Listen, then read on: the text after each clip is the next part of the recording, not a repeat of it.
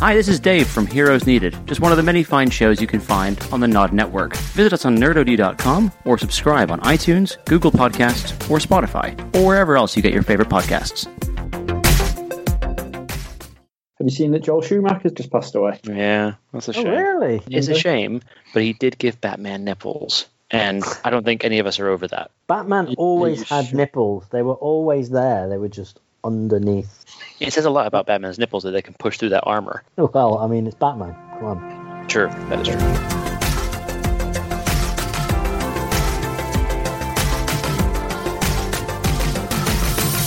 Welcome to the Nerdity Podcast. I'm Dave.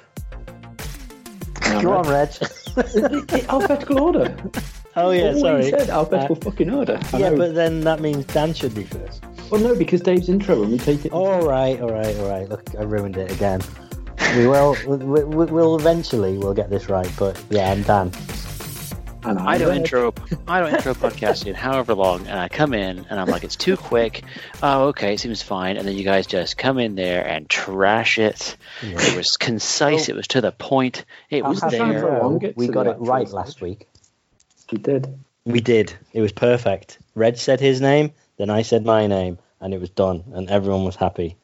This mystery podcast where I was like, okay, I'm not going to be in because people are canceling. You guys are like, I'm in. We're doing it right this second. Not you like, guys, Reg. Reg. Yeah, Reg did that. Reg was a very... Yeah, to be fair, it was about 70 minutes of Reg talking about PlayStation. How is that different to a usual podcast? It was just because I wasn't planning on jumping on at all. I was not in a good place last week. So like even the D&D one, I was like, how can I tell Doddy to sort of kill me off or something for the week? Because I didn't want anything to do with anything. And then when I was like, you know what, you've got Dave and Steve, and you were like, yeah, I'll jump on and do it. And then Steve was like, guys, I don't want to do it. And then when you were like, right, let's postpone it, I was like, we're not fucking missing out on anything. Let's go. So I was like, fuck it, just jump on. And I hadn't a chance to look at anything or do anything. So I was like, you know what? The PlayStation 5 launch is the only thing I've looked at. Yeah. So I'll talk about that for the full time. It was news. So basically, you weren't really feeling it, but you did anyway, and I missed out. And then on Thursday, we did the D&D recording, and then my baby became possessed in the night, and I had to abandon partway through the thing. So I missed out on a bunch of podcasting, and you're there owning it all, Reg. What's that about? You'll be glad to hear that it was okay. We managed to sort of sidestep it all until Doddy was like, so Dave, what do you do next? And then there was just crickets. Like, yeah, Dave's gone. Oh, right. Like he did say. He did literally announce it. I was thinking, like, did I put it in the wrong chat thread? I'm like, no, I said it out loud with my voice. No. I told everyone. Yeah, we definitely got. No, I did have a lot of fun with that, and I feel really bad because I was right in the middle of actually doing stuff, and I'm like, I gotta go. Got around. Oh, good. Okay, good. It was fine. So, no. It was fine. No one would even know. Move on. No one will realise. That's good. Good news. Hopefully. So, has everyone seen my wonderful little addition to my CV that I've got Nerdody dragged into?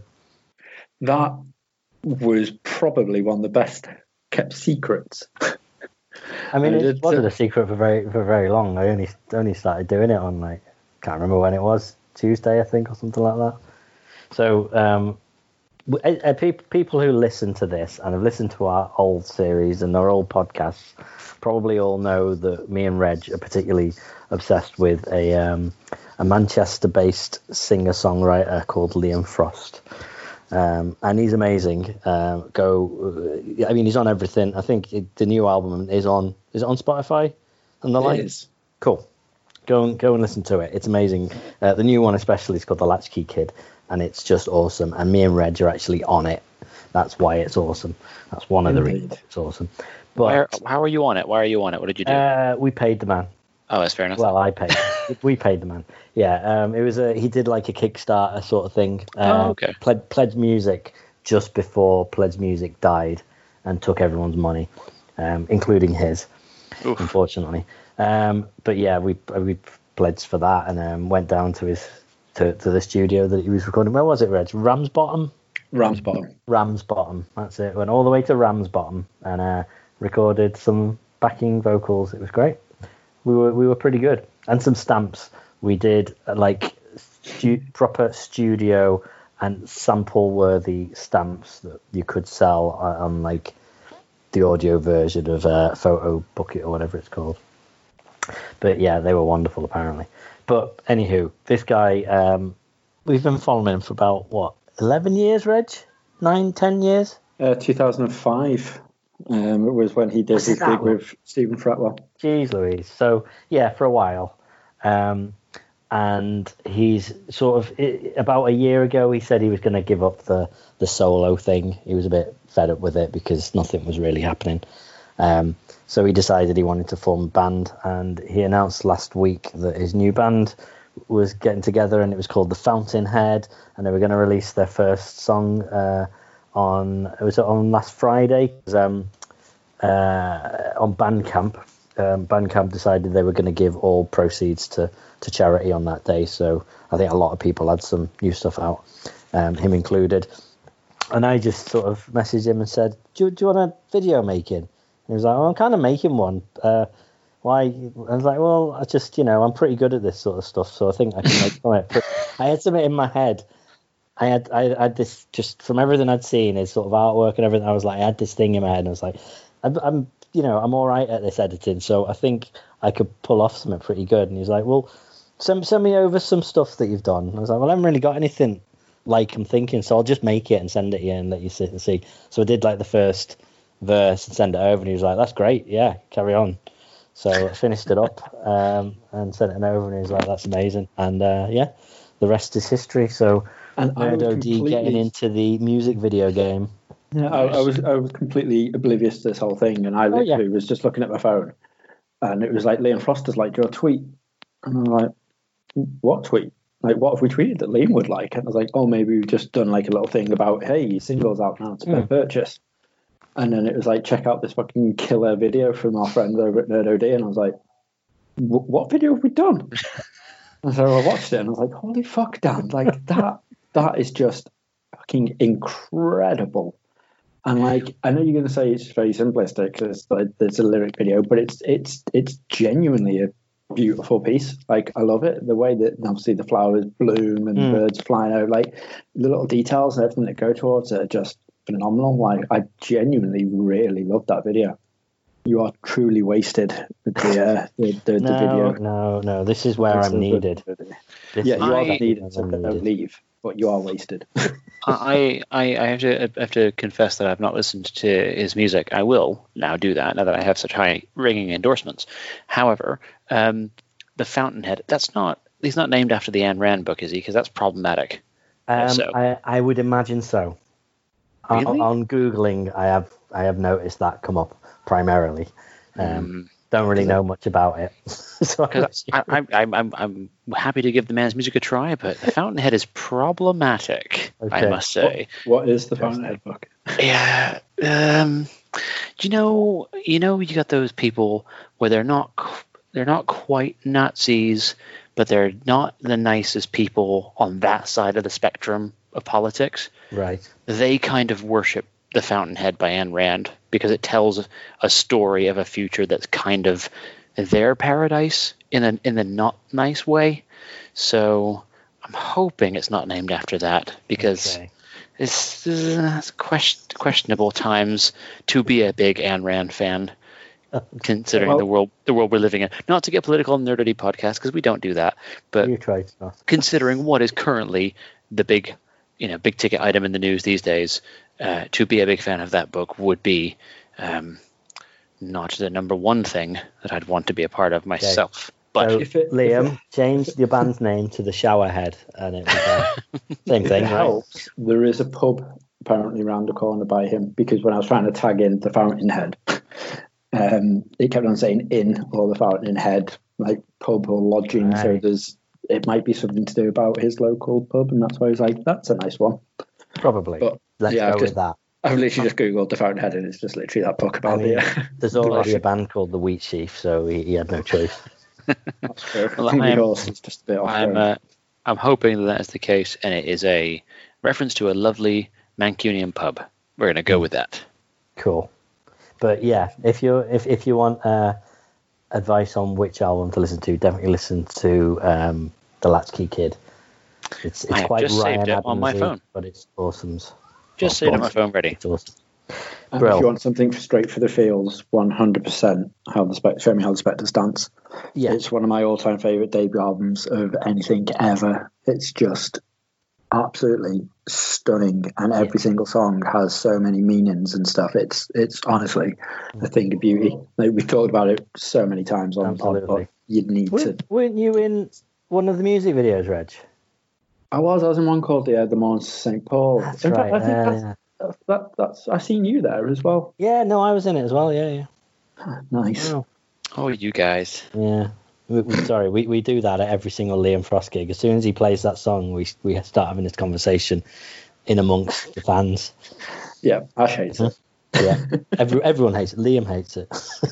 Yeah. But anyway, if you haven't already, go to our YouTube or go to the Fountainhead's YouTube or Twitter or whatever, and you'll see a rather lovely video that I had fun making and I'm really proud of. And it's not entirely selfless, don't get me wrong. It was it's straight onto my CV. It was for my portfolio. I wanted to be able to go, I made a music video.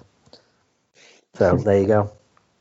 Nice. Well, speaking of music and also new content and the link thereof, I want to quickly touch on a series that I discovered this week, which is another Apple TV Plus series. So if you're not on that platform, there is some really, really good stuff in there. And it's the new series Central Park. Have you guys seen anything about this? See, about 2 weeks ago, I thought we would talk about this because I was like, there's no way that Sean has not seen this. Because first of all, it's Bob's Burgers, and secondly, it's on Apple TV Plus, which he's always going on about. Yeah, and he'd never even heard of it. I know, and I don't remember how I heard of it. I don't remember if someone told me or if I read about it. I don't know, but it got into my head, and I went and I found it. And the first five episodes are currently available, and they're out weekly from there on. And it is fantastic. It is such a great series. It is. You're right. It's the same animation style as Bob's Burgers. So if you're into that, you'll be familiar. It feels good. H. John Benjamin is a guest star. He does show up in it. So if you like his voice, he's there. Don't worry about it. But the cast is amazing. The cast it's Josh Gad, known as, of course, as Olaf in the Frozen movies. You've got Hamilton alumni. You've got Leslie Odom Jr., Christopher Jackson, and Daveed Diggs are all in it, and absolutely incredible voices. Kristen Bell, Catherine Hahn. It's some just amazing actors, and it's a musical comedy animated series, which is genuinely really funny, really endearing, and the music is fantastic. And so if you're looking for anything that has a combination of all those things, this is a great show. And it got I was reading about it, and it was a Fox production. And 20th Century Fox were producing it, and they were going to put it on the Fox TV channel. And then Disney bought most of Fox, but not the TV channel. So they then had this property, and they're like, oh, we need to put it somewhere. What do we do? So, but didn't go to Disney for whatever reason. Don't understand that. So it became a bidding war, apparently, between Netflix, Hulu, and Apple TV Plus. And Apple have a lot of money, so they won. And they ordered two series. Direct order, so 26 episodes. Animated stuff seems to survive on very little views as well, and it looks to me like it wouldn't be cheap, but I'm guessing it is a lot cheaper than building sets and getting camera crew and stuff. It's just paying some people in some country far away to run a sweatshop. Probably Korea, isn't it? A lot of animation studios in Korea these days. Yeah, because Bob's Burgers, they're making a film, aren't they? It doesn't do that well. Even The Simpsons doesn't get more than about 3 or 4 million viewers. Yeah, but you can churn it out, right? Yeah, absolutely. But look how quick you can turn around South Park. I was going to say that's crazy how quick they work. Yeah. No, but this series though is genuinely fantastic because it's that combination of there's a story that runs throughout it. It's outlandish and wild, but in a way kind of believable because there's bits that are kind of grounded in reality. the actors are fantastic, and I don't know if you guys are fans of Hamilton. I've never seen it, sadly. That comes to Disney Plus next month. I was going to say, good news for you. So excited about that. But like Leslie Odom Jr. has a fantastic voice. He plays Aaron Burr in Hamilton, and he plays the lead character in Central Park, and he's the manager of Central Park, and it's so good. It is so good. Stanley Tucci plays an angry old billionaire lady who wants to buy up the park and turn it into apartments and bulldoze all the trees, and it's nuts, absolutely nuts. But yeah, if you get a chance to see it, you should, because the songs are super catchy. Well, they always are in Bob's Burgers. So again, that was another thing I expected, to be honest. Yeah, but honestly, it's so good. So yeah, if you get a chance, that show is great, and it's the soundtrack. They're being quite clever about it, because I've got it on Apple Music, and you can see the whole track listing for the series, but you can only listen to the songs from episodes that have been released. They're only releasing the tracks in time with the show. Nice. Which is quite a clever thing, so it will keep me going back for it. It's there. I didn't know about it. It showed up, and I'm like, I love this show. I'm all in on this thing, and I hadn't even heard about it a week and a half ago. So nice. Well, the one good news while we're talking about series going to channels and streaming channels, have you seen? They've finally announced the Witcher season 2 is going to finally start production again on the 17th of August. Yes, I had seen. I am very, very happy with that. They put out a tweet which was awesome today, and saying, "I'm dusting off my Luton quill. I have some news and some meat to spill. After all these months we've been apart, it's time for production to restart. The Witcher and his bard, who's flawless, will reunite on set the 17th of August." Nice. Nice. So I'm very happy, although now all I have in my head is Toss a Coin to The Witcher. Which is great, because that had been out of my head for a few months, and now it's back. So, cheers, Rich. This show is good, right? I do need to watch it. It's fantastic. What have you haven't watched you've got Netflix. How the fuck have you not watched The Witcher? Even Ash has watched The Witcher. Because my better half won't be able to make it through it. She will, though. It's awesome. Like they said, Ash. Is it quite violent? Yes. Yeah, she won't make it through it. We're watching, partly thanks to you, Dave, we're watching The Rookie at the minute, which is a Nathan Fillion, cop drama. It's great. And it's brilliant. It's really good. But generally around the sort of the 30-35 minutes mark, when the episode starts coming to a head, there'll be some big shootout or something, and immediately, as soon as anyone pulls a gun out, she's hiding behind my arm or behind the blanket or something like that. She cannot make it through. So definitely don't get to watch The Gangs of London then. She will hate that. No, and I'm reluctant to watch that because, in my opinion, Sky have never made a good original show, and I don't think it's likely that it's going to be my sort of thing.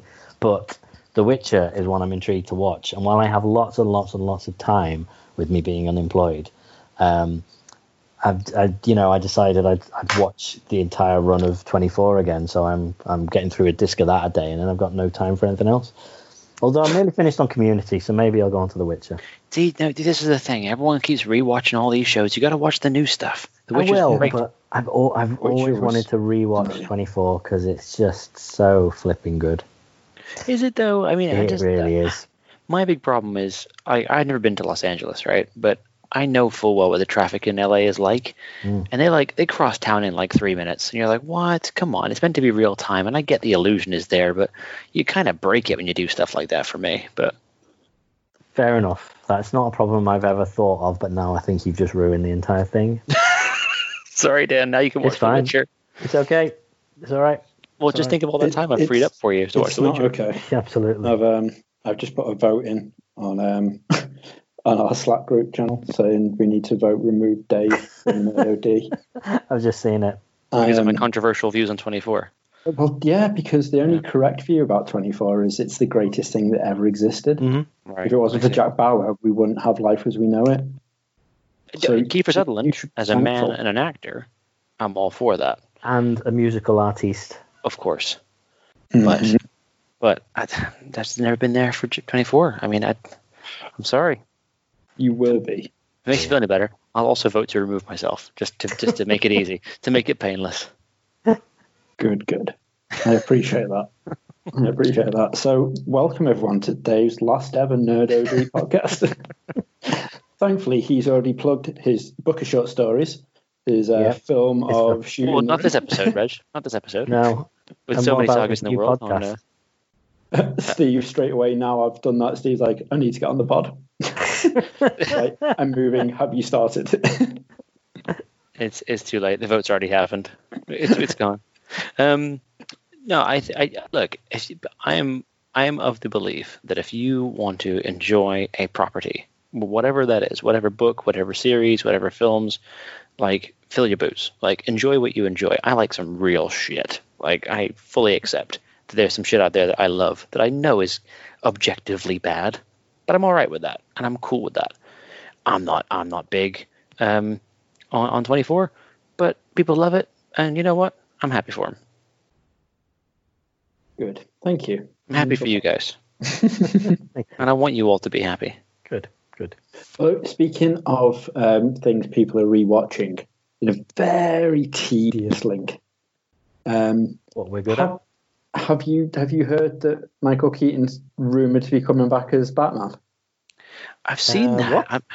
Yep. So basically, the Flash movie that's coming on, that's coming out with Ezra Miller, however the fuck you say his name. Basically, not just in this film, but DC are teeing him up to be like fucking Nick Fury, like Samuel L. Jackson style. So they were saying it's not as like Bruce Wayne. Yeah. So they were saying, according to THR, because they were in, some Hollywood Reporter was indicating about it. Keaton's role isn't a simple cameo or one-off appearance. Instead, one are hoping to include him as a reoccurring character in the upcoming DC films.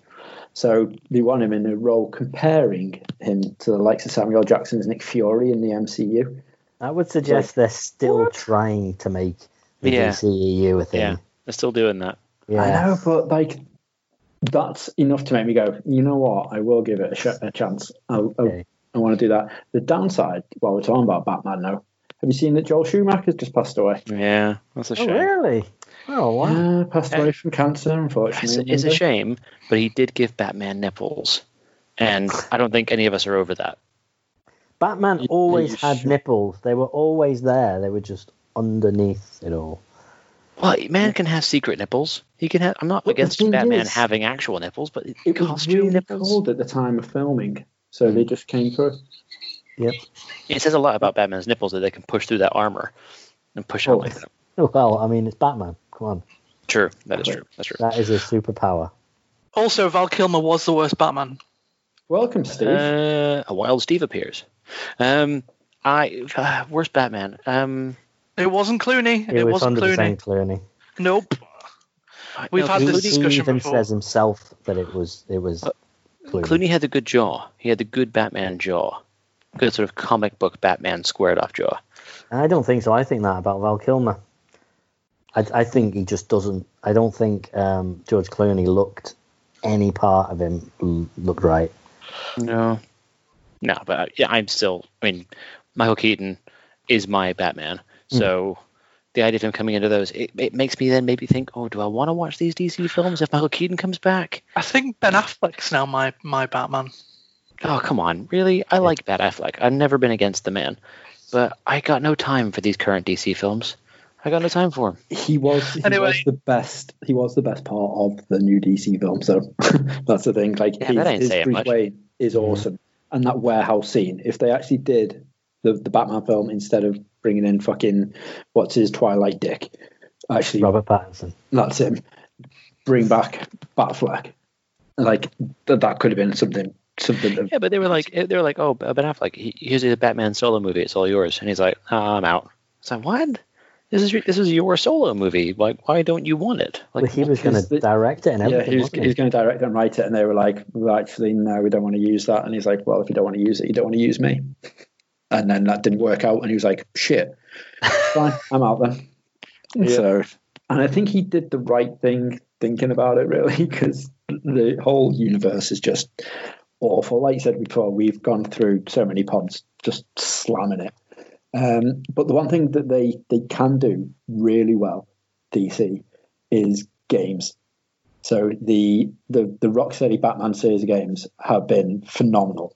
Like, they are such a great series of games that there's a new Batman game coming out that's going to be based around the Court of Owls, but that's done by, I think, Warner Brothers Montreal, who did Batman Origins. Oh, okay. Arkham Origins. But that's left Rocksteady open for ages, and there's been so many rumors flying around about what it is they're actually working on inside the DC franchise. And then there was potential, like, everyone was like, shit, are they actually finally going to do the Turtles game and stuff, which would be freaking incredible.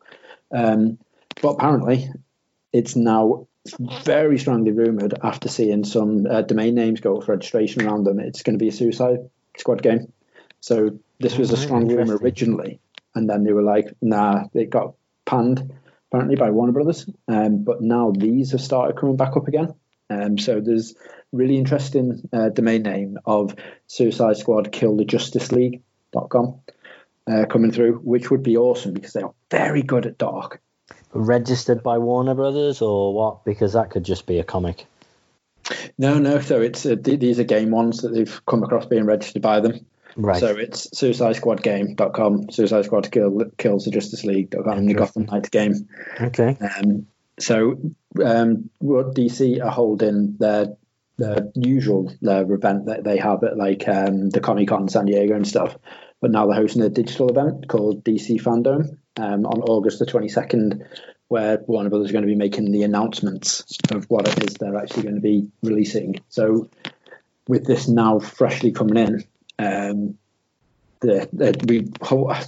it's got to be. They've been waiting for years to do a new Rocksteady game. It's got to be this one. So I'm well up for it. But the leaks are getting really strong now, and they're coming from really good sources as well. So hopefully, fingers crossed, we'll have an amazing Suicide Squad title coming in, which would be nice. I just can't get behind DC stuff anymore. I want to. I do want to, but it's all just so everywhere. I know we've talked about it before. I don't want to bore people with it again, but it's so all over the place. You know, with the Suicide Squad film, and then that doesn't do very well. So then they're going to do another Suicide Squad film, but it's not a remake. It's kind of a reboot. It's got some of the same actors playing the same characters, but it's not a sequel. Then you got Birds of Prey came out, and that kind of was a sequel because Harley Quinn's in it again, played by Margot Robbie. But I don't understand. You know, you got like 2 or 3 different actors right now playing the Flash. So the Flash is getting a movie, but it's not the same Flash that's in the very successful TV series. So there's no crossover with that. I'm like, what are you doing, DC? I got no idea. I can't even keep up. Not even Michael Keaton will get me back in there, I don't think. I like that. This is now our bar of, are we interested? Is Michael Keaton in it? Hey, Michael Keaton. He made the jump into Marvel films in Homecoming, and he was great. And you're like, you're a really good actor. Like, you should be in more stuff. You were the best Batman. I don't care what anybody says. Batman Returns is one of the best films of all time, and he's wasted. Wasted. If Michael Keaton was a reoccurring character in 24, would you then be interested in 24? Yes. I'm not saying I'd like it, but I'm saying I would be interested. Hey, there's been some amazing people in 24. They really have. Yeah. John Voight was in it. Who else we've got? Who's the guy who played? Who's the guy that showed up for like one episode? I think he was like a comedian or something. Oh, Stephen Merchant. No. Really? Yeah, he's in one episode. He snuck in. Oh, what was his name? It was like, I remember watching it and was like, oh my god, what are they doing? The farmer from Babe was in it. He plays Jack's dad. Jack's dad in the series I'm watching now, actually. Of all the things to pull it from, I can't remember his name. Well, it was either that or I was going to say what's his face, Ephraim Cochrane out of Star Trek First Contact, but you're not going to know that, are you, Reg? James Cromwell. There you go, James Cromwell. Such a great actor, and yes, I would always get him as Ephraim Cochrane because that is an incredible role in an incredible film. See, what about him in Bicentennial Man? I mean, anyone in Bicentennial Man is just terrible because it's one of the worst films I've ever seen. I really liked it. Do you all mean Bicentennial Man? Isn't that what he said? He said Biocentennial Man. Oh, as in, like, no, it's definitely Eco-Warrior. Bicentennial Man. Okay. I was thinking, an 100-year-old Eco-Warrior? Is that what you're trying to get at? Is that a different movie? I don't remember that one. Dave, did you watch the keynote? I have not, but I have seen some of the highlights for it, and I like the look of that software. We're moving to Apple keynote. Yes. Okay, just for people at home. I think the biggest news is the fact that we're turning it all the way up to 11. I like to say we because you're not part of them anymore. I don't get that. I understand the Spinal Tap reference, but I don't know what that's got to do with the software. So macOS Big Sur, they're calling it. Oh, a new macOS version. Oh, okay. Yeah. I only see the iOS stuff. They're moving from. Are they actually going to 11? They're moving from 10 to 11. Whoa. Am I actually going to have to upgrade this, or am I still not going to be able to run 16-bit or 32-bit software? Your problems are your own. They're not going to put 32-bit support back into it. That's crazy talk. Far too much stuff that I just can't use if I do that. But is it big enough to justify the jump to 11? I've not seen the keynote, and I don't want to bore everyone else on this call with it, but I'm intrigued. Yeah, I mean, I think it's the new chipsets that they're coming out with. Fair enough. Because remember, they moved away from PowerPC to Intel, and that was a big deal. And now they're moving away from Intel to their own ARM processors, and it's like, hang on a second. That's true. But yeah, the big deal about this, guys, is the fact that macOS 10 was originally launched. 2001. So it's nearly 20 years old. Jesus. Yeah, because I started working at Apple with 10.4, 10.5. Yeah, that kind of area. So I was already a while in. Basically, what they've done, Reg, is they've just upgraded the second number. The whole point was talking about how, like, it was compatible and familiar. So it was all 10. Like, so it didn't matter if you were using the first version of 10 in 2001 or 10.4, 10.5, 10.6, where they were putting different features on. It still looked and felt the same, which was avoiding the Microsoft model of, now we've done Windows 98. Now we're moving to Vista and everything changes. Now we're moving to Windows 10 and everything looks different again. Like, they were trying to stay away from that model, I think. But yeah, after nearly 19 years, they've gone from 10 to 11. It does worry me, though, considering my Mac is three and a half years old now. I'm thinking, I'll be able to upgrade probably, but things will start getting slow. I don't want to buy a new computer. I'm not gonna. I told Lou, we got a new software version. She'd be like, great, can you run on your current machine? I'll be like, no. And she'd be like, well, I don't give a shit. So another highlight is the fact that they're upgrading WatchOS. So there's now going to be a widget that tells you how to wash your hands. Tells you how, or like when, or what? How? Wow. I just detected you've been to the toilet. Time to wash your hands. The thing that amazes me is that, Steve. The amazing thing is there are people that need that. So I was driving around in a Model X today. I know, and you are the only person I know who can be given a 100,000-pound car for the day and yet still have problems with it. Because you were driving a P100D Model X, which is a 100,000-pound vehicle, which they gave you as a courtesy car. It's like someone giving me a fucking Aston Martin DB9 for the day. And being like, there you go. And me being like, well, acceleration's not quite the same as my car, so it's shit. You are insane. I discovered the reason why the acceleration wasn't that good on the fucking dual motor car that I was in was because of the fact that they'd enforced chill mode, and I couldn't take it out of it. Yours, I'm surprised. You were lucky they didn't put it on valet mode and limit you to 30 miles an hour, buddy. Because if I was lending you my 100,000-pound electric tank, you definitely would not be driving it faster than 30 miles an hour anywhere. On the way home back from Stockport, I tried to put it into autopilot on the motorway because I'm a lazy bitch now that I've got a Tesla. And with the Model 3, to put it into autopilot, you shift down into drive twice, so it's like a double click on the shifter. So I tried that on this car, and accidentally put it into neutral. So I'm driving on the motorway, I'm slowing down, I've got the regenerative brakes kicking off at me being like, I want to stop now. I'm in the middle lane. So by the time I got to about 30, 40 miles an hour, I'd slowed down to, I'd figured out how to put it back into drive again. So that was a moment. So that was my first gripe about the car, is the fact that it'll go into neutral when you're trying to drive it wrong. But it had so many stalks as well. Like, there was 3 stalks on the left and 1 on the right. With the Model 3, there's only 1 on each side. So I think my gripe with it is the fact that the Model X came out 3 years ago, I think 3-4 years ago. Mm.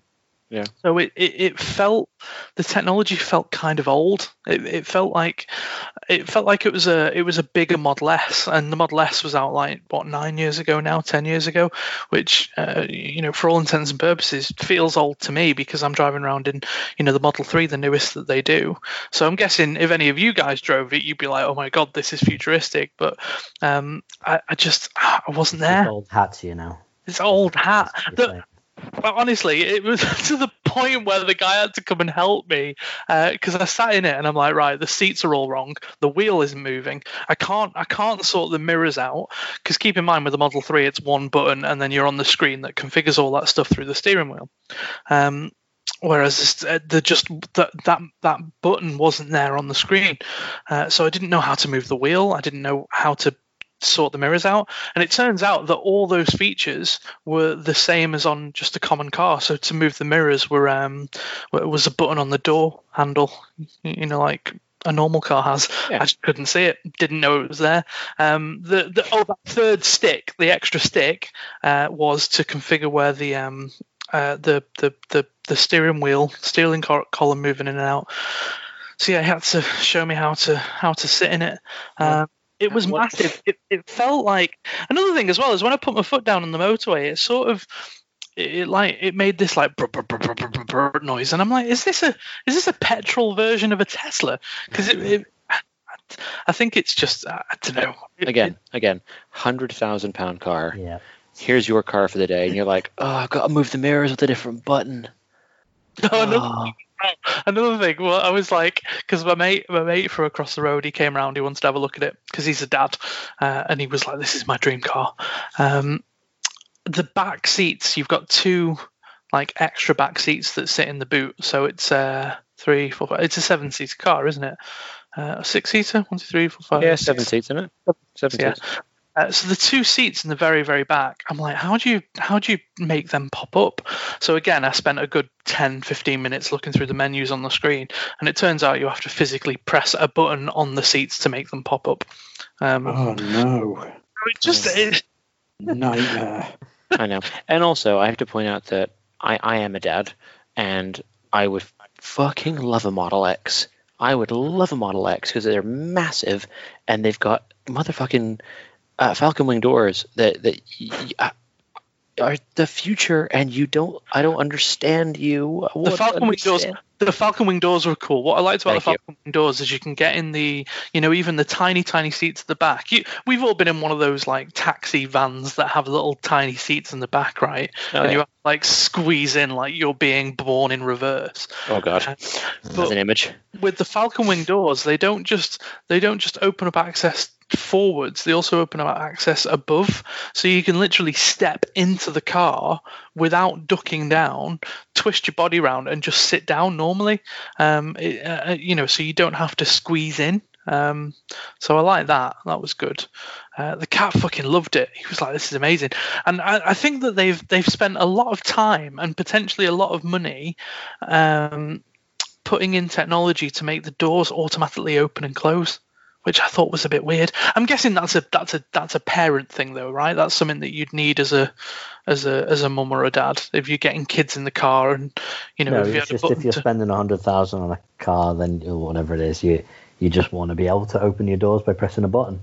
Yeah, yeah, but that's fair. I want all of the controls to be I just press a button, it just does stuff for me. And if I had a car of that type, then yeah, I would expect that. I would expect it to. If I'm going to press a button to raise the seat, that's cool. But I want those doors opening and closing because I think about it too hard. You know what I mean? That's all. I got so angry at the man when I went back. I was telling him that I'd showed my neighbour and that he really liked it. And he goes, "Did you show him the dancing mode?" And I was like, "What?" And he says, "Yeah, you press this button, it plays a Christmas song, and it shines the lights and, you know, makes the doors go up and down in rhythm and stuff." And I'm like, "Why the fuck did you not tell me about that before I set off?"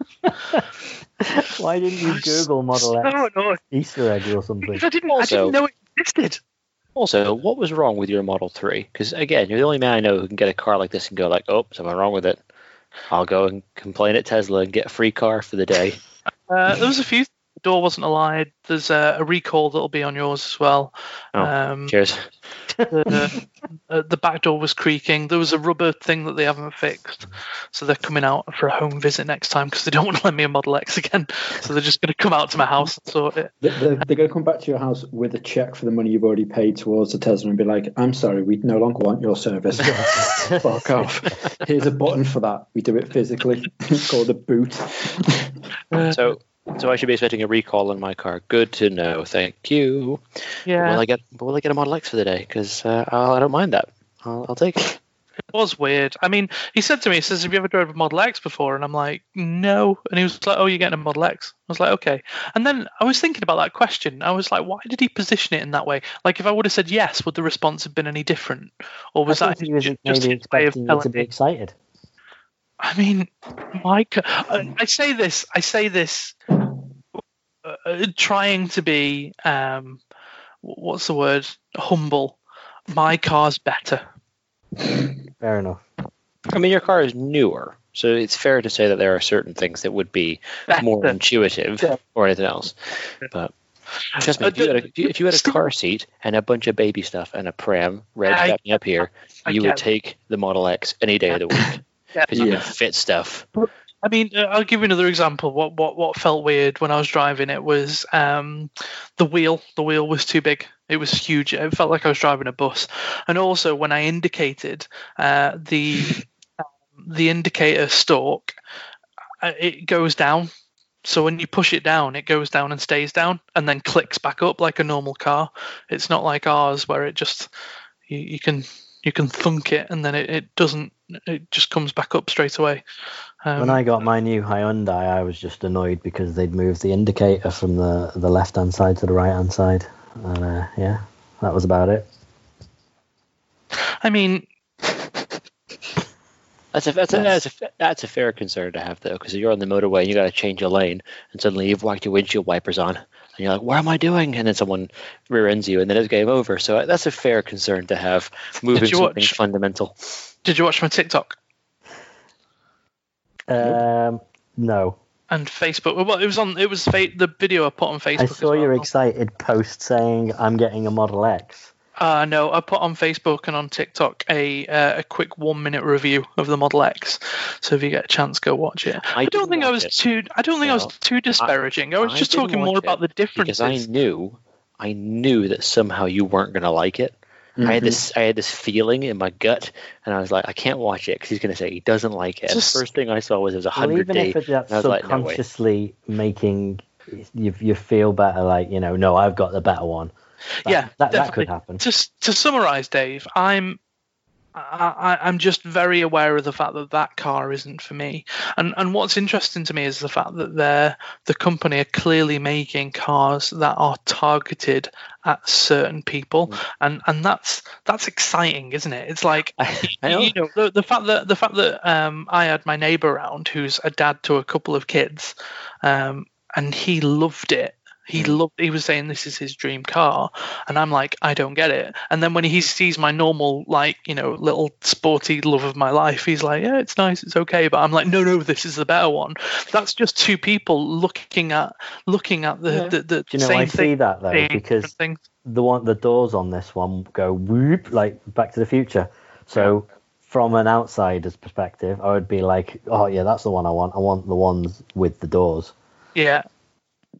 The one with the doors. Yeah. Do you know what I mean? So I get that. But Part of me feels like they were like, "Oh, you come here with your Model 3, okay? We're gonna give you this somewhat shonky Model X. It's got some shit wrong with it because like it's a loaner. I like to think like it's not usually a problem, but that one they gave you is just a bit like broken. Just like, take that, you'll be fine. We've heard of this guy before. Just give him something. He's going to moan anyway. Let's just give him an actual reason to moan. It felt American. It definitely felt American. And I think the reason why the Model 3 doesn't feel American is because of how like mold breaking it is. How I don't want to use the word futuristic because I know I'm not driving around in a Blade Runner car, but you know that they've made changes in the 3 that you don't see in other cars. It's just not there yet. It's a bit like you remember when Dan when the iPhone came out and like comparing that to all the other like touchscreen phones at the time, and it was like, yeah, that's different. No one else is there yet. That's how it feels with the Model 3. fair enough. But I mean, I enjoyed the opportunity to get to own it for a day and you know to reaffirm the choices that I've made with the car that I've got. I'm also getting really excited about because they're bringing out another car, the Model Y. And the Model Y is going to sit on the same base as the Model X does, so it's going to be a big car. It's going to have a large, wide footprint. So it's going to be, you know, and hasn't it got the extra seats in the back? I don't know. It's bigger than it. It's the same wheelbase as the S and the X, but it's more in line with the 3's size. Design. So basically, it's inside. If you look at a photo of it, it looks exactly the same as my car. It's just everything is, you know, a bit bigger. So it's just a scaled up version of my car, apart from the screen size. So the screen looks a bit smaller in proportion, but obviously the dash is a bit bigger, the footwell's bigger, the seats are bigger, everything's bigger. So I think that's going to be of interest to people because then you get the benefits of being able to shove car seats in there and stuff for the kids, but also having something that feels futuristic as well. I want it. Can't afford it, but I want it. So where were we? Well, while we're speaking of futuristic stuff, Reg has always got a segue. I like that. Big fan of that, Reg. Well, The Last of Us 2 came out on last week on Friday, which is set in the future, and apparently it's Sony's biggest ever fastest selling the biggest selling boxed PS4 title of launch. Really? Which, considering they've had the latest ever like Metal Gear and Death Stranding stuff, it's quite a big surprise. There's been quite a few titles I wouldn't have thought would have beat it. But it's apparently it beat Uncharted by 1% to make it the biggest one. So they beat their own record. Who'd have thought? Insane. 76% higher than The Last of Us original one. Wow. Which is crazy. And the weirdest thing about this, so like without going into any spoilers for the title, because I know a lot of people wouldn't have played it yet, but the game itself has been like praised as the title of our generation of this. Apparently it's like the most phenomenal game of all time ever by every single critic. Reader reviews, on the other hand, of people who've actually played it, it's, if you have a look at Metacritic, it's been absolutely panned. Now it isn't just because of which we all genuinely thought it was going to be the SJW sort of warriors out there, just basically trolling Naughty Dog and making it all panned. Apparently the story to it is a massive letdown because everyone was dubious. Did it really need a sequel? Didn't it? I was in the opinion once I finished it, I was like, you know what? I'm very happy with that story. Like, we don't need a second one. It would be nice because Naughty Dog always do great games, but we don't really need it. And there's a majority of the fan base that are like, you know what? Yeah, the story they shit on, they did. I've ruined it for myself when I was like, let's just have a reason as to have a look to the reason why. And the very first 4 reader reviews just spoil everything. I was like, I don't want to see that. Oh, too late. Oh, it's too late. Yeah. So I now know all the beats. So I know the part of the story. Obviously, they're not going to give the full thing away. But I do know a couple of my mates that are playing it on Facebook. Who, one of them only bought a PlayStation to play this. Wow. And he was like, it looked like, from the trailer, it was like, it just looked like I needed it. Had this person not played the first one? No, he's been an Xbox fanboy like his entire life. Wow. So he's just like, I need to play this. And I was like, play number one. And I was like, especially as a dad, I think you will fucking get well brought into this first story. And then he messaged and was like, holy shit, just bawled my eyes out after about 15 minutes. And I was like, yep, that scene is fucking emotional. And he was like, I can't wait to get into 2 now. I'm just going to run through it, or do just YouTube the story bits. And I was like, no, play through the fucking title. You've got it. Yeah. Play it. And then play Last of Us 2. But also, while we're talking about emotional things that really make you cry, so as we were talking before about bands and stuff that we like here, there's a band, Frightened Rabbit. The main singer, as we know, passed away, and his brother set up a charity called Tiny Changes. Now, over the weekend that's just been, they did something called Tiny Gigs, which was a Facebook free thing, and they got a full weekend full of bands and artists to play songs, some big, some little, some indie, just like loads of random people. And in there was one of mine and Dan's other favourite guys, a guy called Frank Turner. And he sort of headlined the Sunday night, and he did a full set of just Frightened Rabbit covers, apart from the last song, which was a song called "A Song for Scott," who was the main singer. And it's literally just about him. Now, I'd hate to be a friend of Frank Turner because this is the third song now he's wrote about losing someone. So you've got like "Long Live the Queen," which is an awesome charity single which got completely overlooked, which is a criminal shame.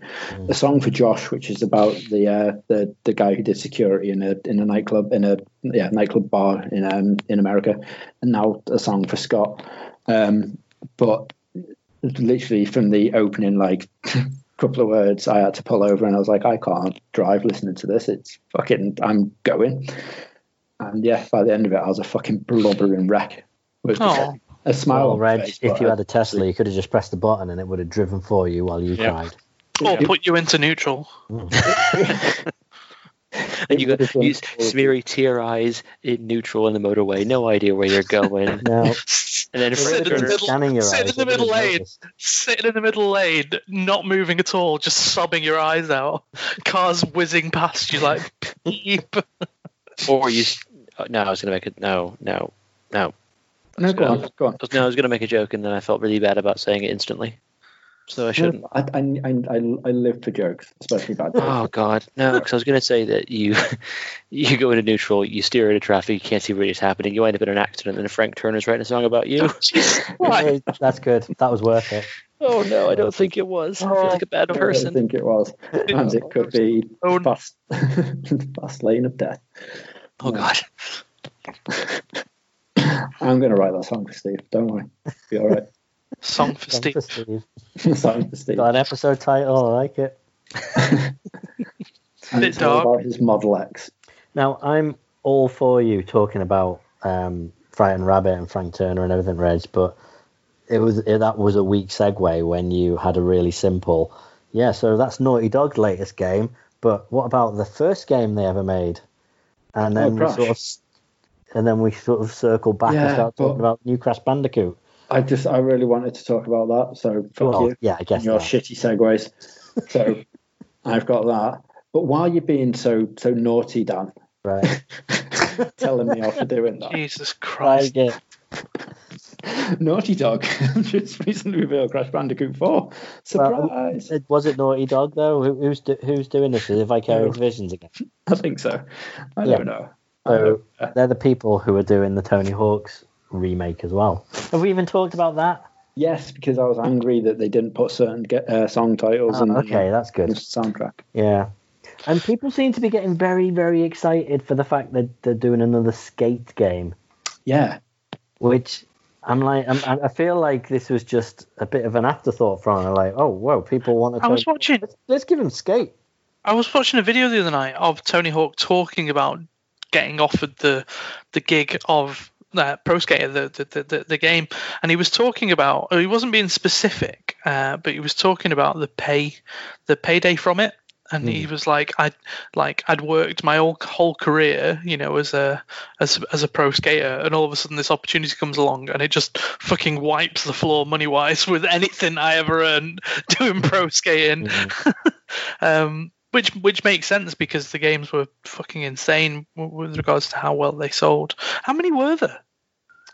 God, there's must well, be they about got up 7 to or 5, 8. but there was also Underground and American 2, and 10. American Wasteland, and then that really bad one where you had the Ride. controller.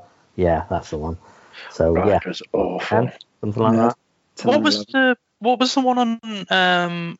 It was on the original Xbox. It was a big release of theirs. Everything from 3 onwards was on the Xbox. Yeah.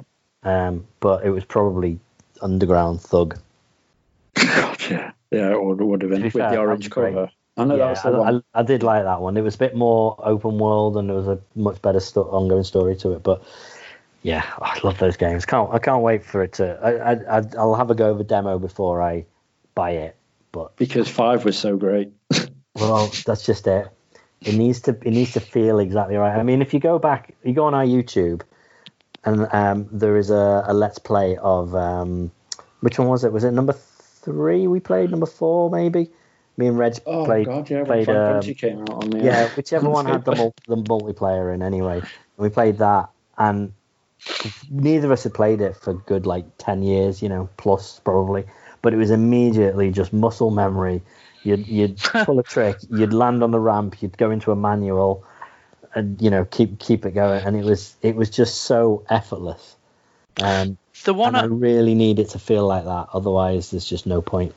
So the one I played a lot was the one where it was there was one in a street and one in yeah, that doesn't narrow it down at all. What one in I'm gonna have to Google them. Just doing my head in. I'll get back to you. Not gonna get it from that, but yeah, that's obviously coming back. We have previously talked about it, but Skate was a game I never really got into, and it almost felt like it was a bit of an afterthought for this big EA reveal, which didn't include Mass Effect. Yep. No.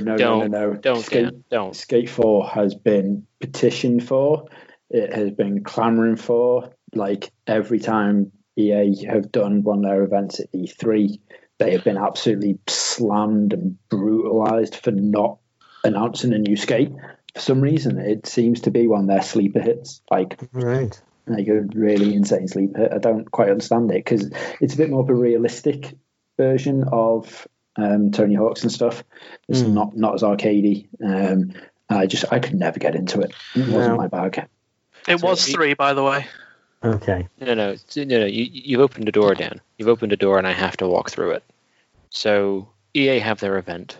Yes. Before that, this is what rumors, I was trying to get to. So there are rumors. Yep. Of a remaster title, and the rumor mill says that it's going to be Mass Effect, and I am preparing myself to spend money on that game for probably the 4th time.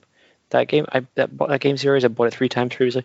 I was going to buy it again. I was like, EA, you just give me that remastered Mass Effect 1, 2, and 3. I will pay you what you ask. You name your price. I will pay it. Give it to me on the Xbox One X. Easy money. And then they come out and they go, hey, we're going to make Battlefield 6. And it's like, oh, cool. Okay, new Battlefield game. I like Battlefield. That's good. Stunning. And our remaster title. Ooh, are you ready for our remaster title? What's it going to be? I'm there going, Mass Effect, Mass Effect, Mass Effect. Don't mess with me, EA. Make it Mass Effect. It's Battlefield 3. Hang on a second. You're going to make Battlefield 6. And you're also going to release a remastered Battlefield 3. Yeah. Don't you think the audience for those games might be the same people? Well, then look at Call of Duty, because that's what they did with that. And so I agree with you that it's pointless, and I'd much rather have Mass Effect. But when they released, which one was it, Black Ops 3, and you got Modern Warfare 2, or the first Modern Warfare, I can't remember which one it was, with it, that was that sold more copies of that game than the actual game did. People just wanted that for the multiplayer. Yeah. So I'm guessing that's a similar situation in this case. Yeah. In fairness, Black Ops did have the greatest acronym of all time, COD Blops. Yeah, good old Blops. COD Blops, big fan of that. But remastering, I mean, look, I've always been a fan of the Battlefield games. I've probably preferred them to the Call of Duty games in general. But to make a brand new one, great, I'm all for that. To remaster an old one, okay, fine, but surely not at the expense of the greatest game series that's ever been made. Surely. Like Shenmue 3 wasn't by EA. Come on, Reg. We've spoken about this. It's my one per pod. It's my one per pod. I'm curious how much say in this BioWare have, though, as well. Well, BioWare have been absolutely ruined by EA. You'd think that what they would at least do, I mean, look at Anthem. I mean, Jesus Christ, what was Anthem? You'd think at least they'd be like, you know what? Last amazing BioWare title with the Mass Effect series. Here you go. Let's get them back on track. Let's do it again. Liking them again. Yeah. Let's build the confidence. Let's build everyone's sort of build the emotions back up and get everyone. Oh, EA, they're good guys. They re-released Mass Effect and got BioWare back on track. Everybody's happy now. But no. You want to give us a bunch of Battlefield games at one time. God damn it, EA. God damn you. I really, really want them to remaster Jade Empire. That's my favourite BioWare title. I know that never went anywhere, did it? But Jade Empire was fucking such a good game. Such a good game. And yes, Mass Effect series are great. But Jade Empire really knocked it out apart for me just because it was so fresh and different. It was fucking brilliant. Really enjoyed it. Oh, sorry. No, there are other great games, and BioWare did Knights of the Old Republic, which is again, I would say probably the best Star Wars game I've ever played. Have you played Fallen Empire yet? Not just to be like, how dare you say that? Fallen Order was good, but it wasn't like for me. The role play element of Knights of the Old Republic was what made it. You know, you got to play a character and define that character. Whereas I felt it was way more cosmetic in Fallen Order and a bit less. Yes, there was progression and yes, there were abilities. But it didn't make it feel that different for me. It didn't feel that special. It looked great, you know, it was fun and all. Really enjoyed the opening segment on the sort of breaking down the old Republic ships and stuff. That was really cool. But no, Knights of the Republic will always have the system. That kind of turn-based combat with that kind of squad management like that will always be the number one for me in terms of Star Wars games until perhaps Star Wars Squadrons, but we'll see how that plays out. Yes, I have been pining for an actual flight sim like a dogfighting game from ever since I did that VR mission on Battlefront.